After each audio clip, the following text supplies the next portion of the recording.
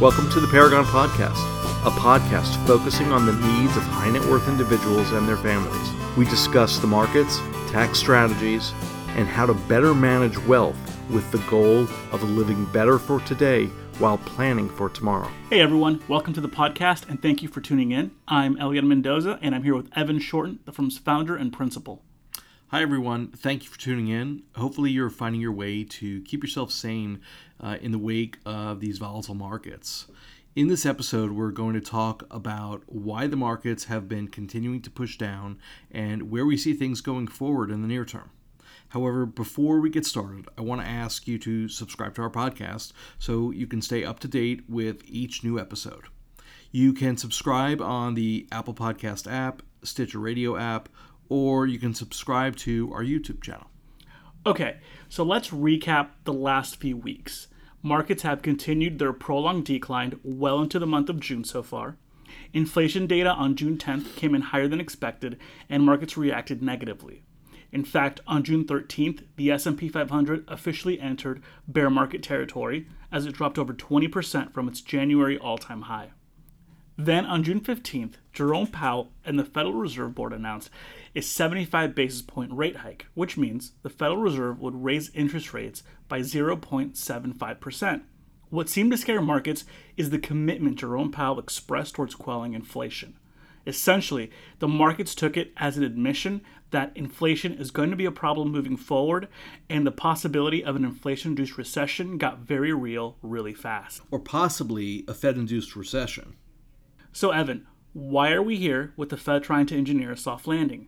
And before we really dive into the conversation, I quickly want to mention that in this episode, we're actually going to cover and revisit some of the things we discussed in our previous May episode, because the economic fundamentals we previously discussed are still in full force today.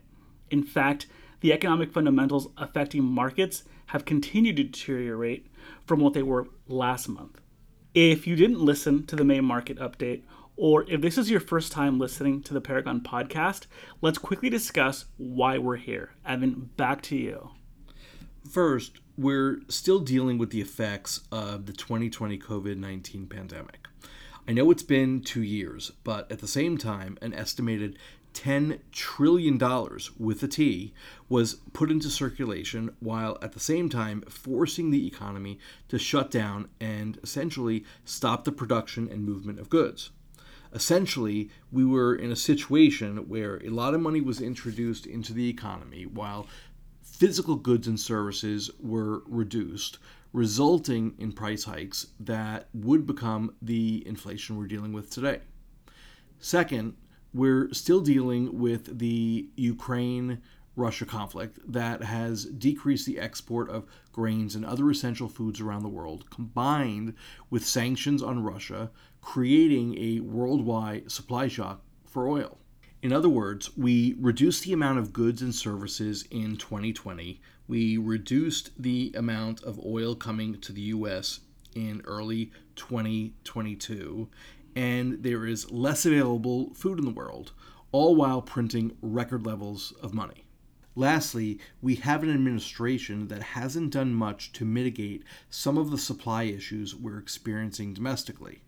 Since 2022 is an election cycle for Congress, our elected leaders have chosen to not rock the boat, avoid the situation, and let the Federal Reserve deal with inflation. Which actually presents a pretty big problem. See, the Federal Reserve has a very limited tool set for fighting inflation. They can only increase or decrease the money supply in the economy. The Fed can't actually increase the amount of food, fuel, or housing needed to meet the current demand. So, with its limited tool set, the Fed is trying to fight inflation by attempting to reduce the amount of money in circulation, also known as quantitative tightening, to reduce demand. In other words, since we can't increase the amount of oil to meet the current demand level, the Fed is going to attempt to reduce the demand for oil. Evan, what does that mean for markets moving forward? Well, it's not good. The phrase reduced demand is a very lighthearted way of saying let's create a small recession. Equity markets don't like recessions, and bond markets don't like rising interest rates. If we are in fact moving toward a recession, which I think we are, if we're not already in one right now, it means unemployment and lower corporate profits across the board result in widespread market downturns. We're only about 3 months into the Fed's efforts to reduce demand, and equity markets are down 20% as of today, June 28th. If the Fed can't reduce demand, aka create a small recession, then inflation could continue for a prolonged period of time, forcing the Fed to keep raising interest rates. Elevated inflation is similar to a recession for corporate profits in that consumer spending for goods and products beyond food, fuel, and shelter diminishes substantially with the added burden of increasing operating costs. With that said, if you recall what we've previously mentioned, Congress isn't about to act on inflation anytime soon, and the Fed can't produce food, fuel, or shelter, so prolonged inflation could be a very real scenario.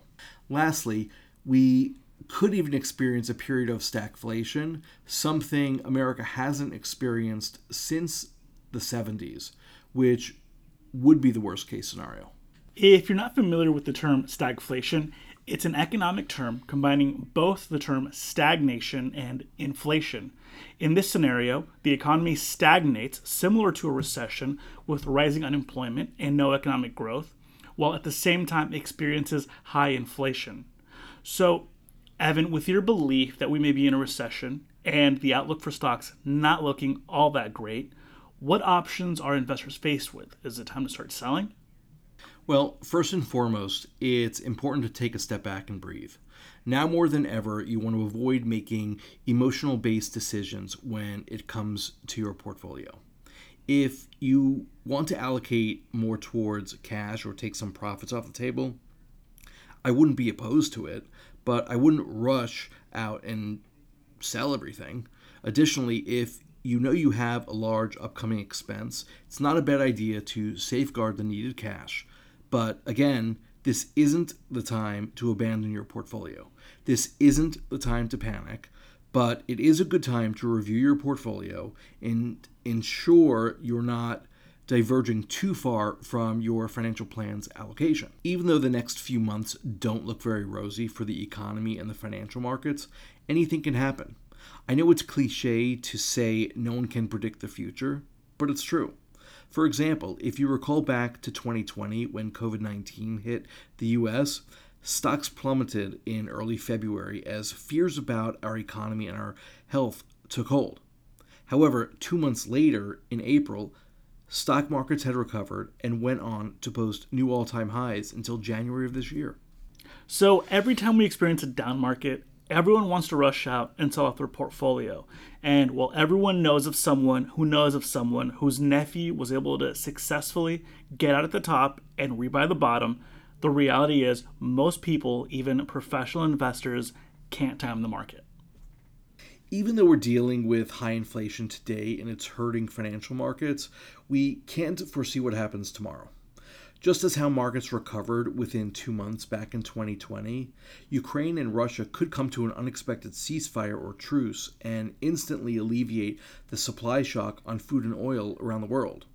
If that happened, we would see a face-melting rally in markets.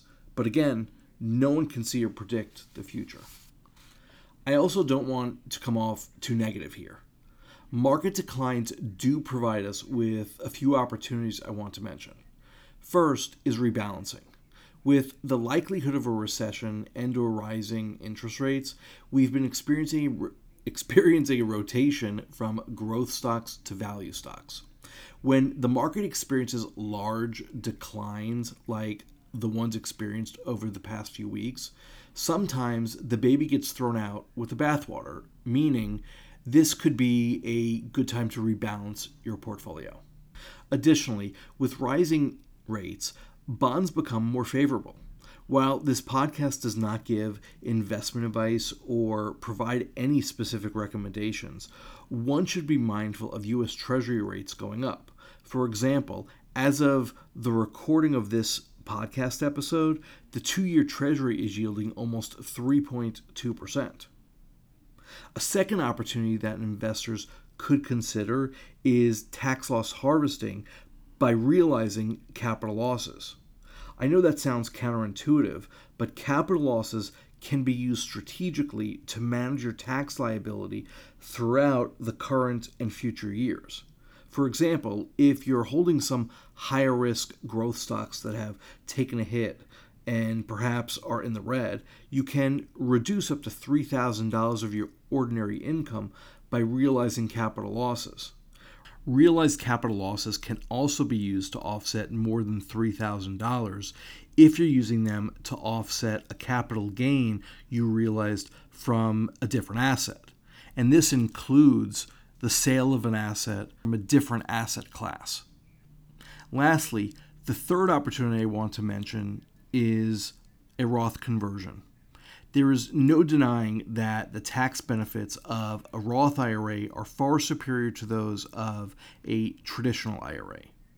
Additionally, recent changes to IRA beneficiary and distribution rules stemming from the Secure Act have also given Roth IRAs a more favorable treatment. The downside of Roth conversions has always been that income tax must be paid on any amount you convert from a traditional IRA to a Roth IRA. Now, the taxable downside has not gone away, but with lower equity values across the board, you can convert more of your traditional IRA positions to Roth. To clarify what we mean, let's use Apple as an example. Let's say you want to do a Roth conversion of 100 shares of Apple stock when it was priced at $182 per share. Our total Roth conversion amount would be $18,200. If we assume you're in the 35% tax bracket, you could be looking at a tax bill of $6,370 for a Roth conversion of 100 Apple shares. As of the recording of this podcast, the price of Apple is around $137 per share.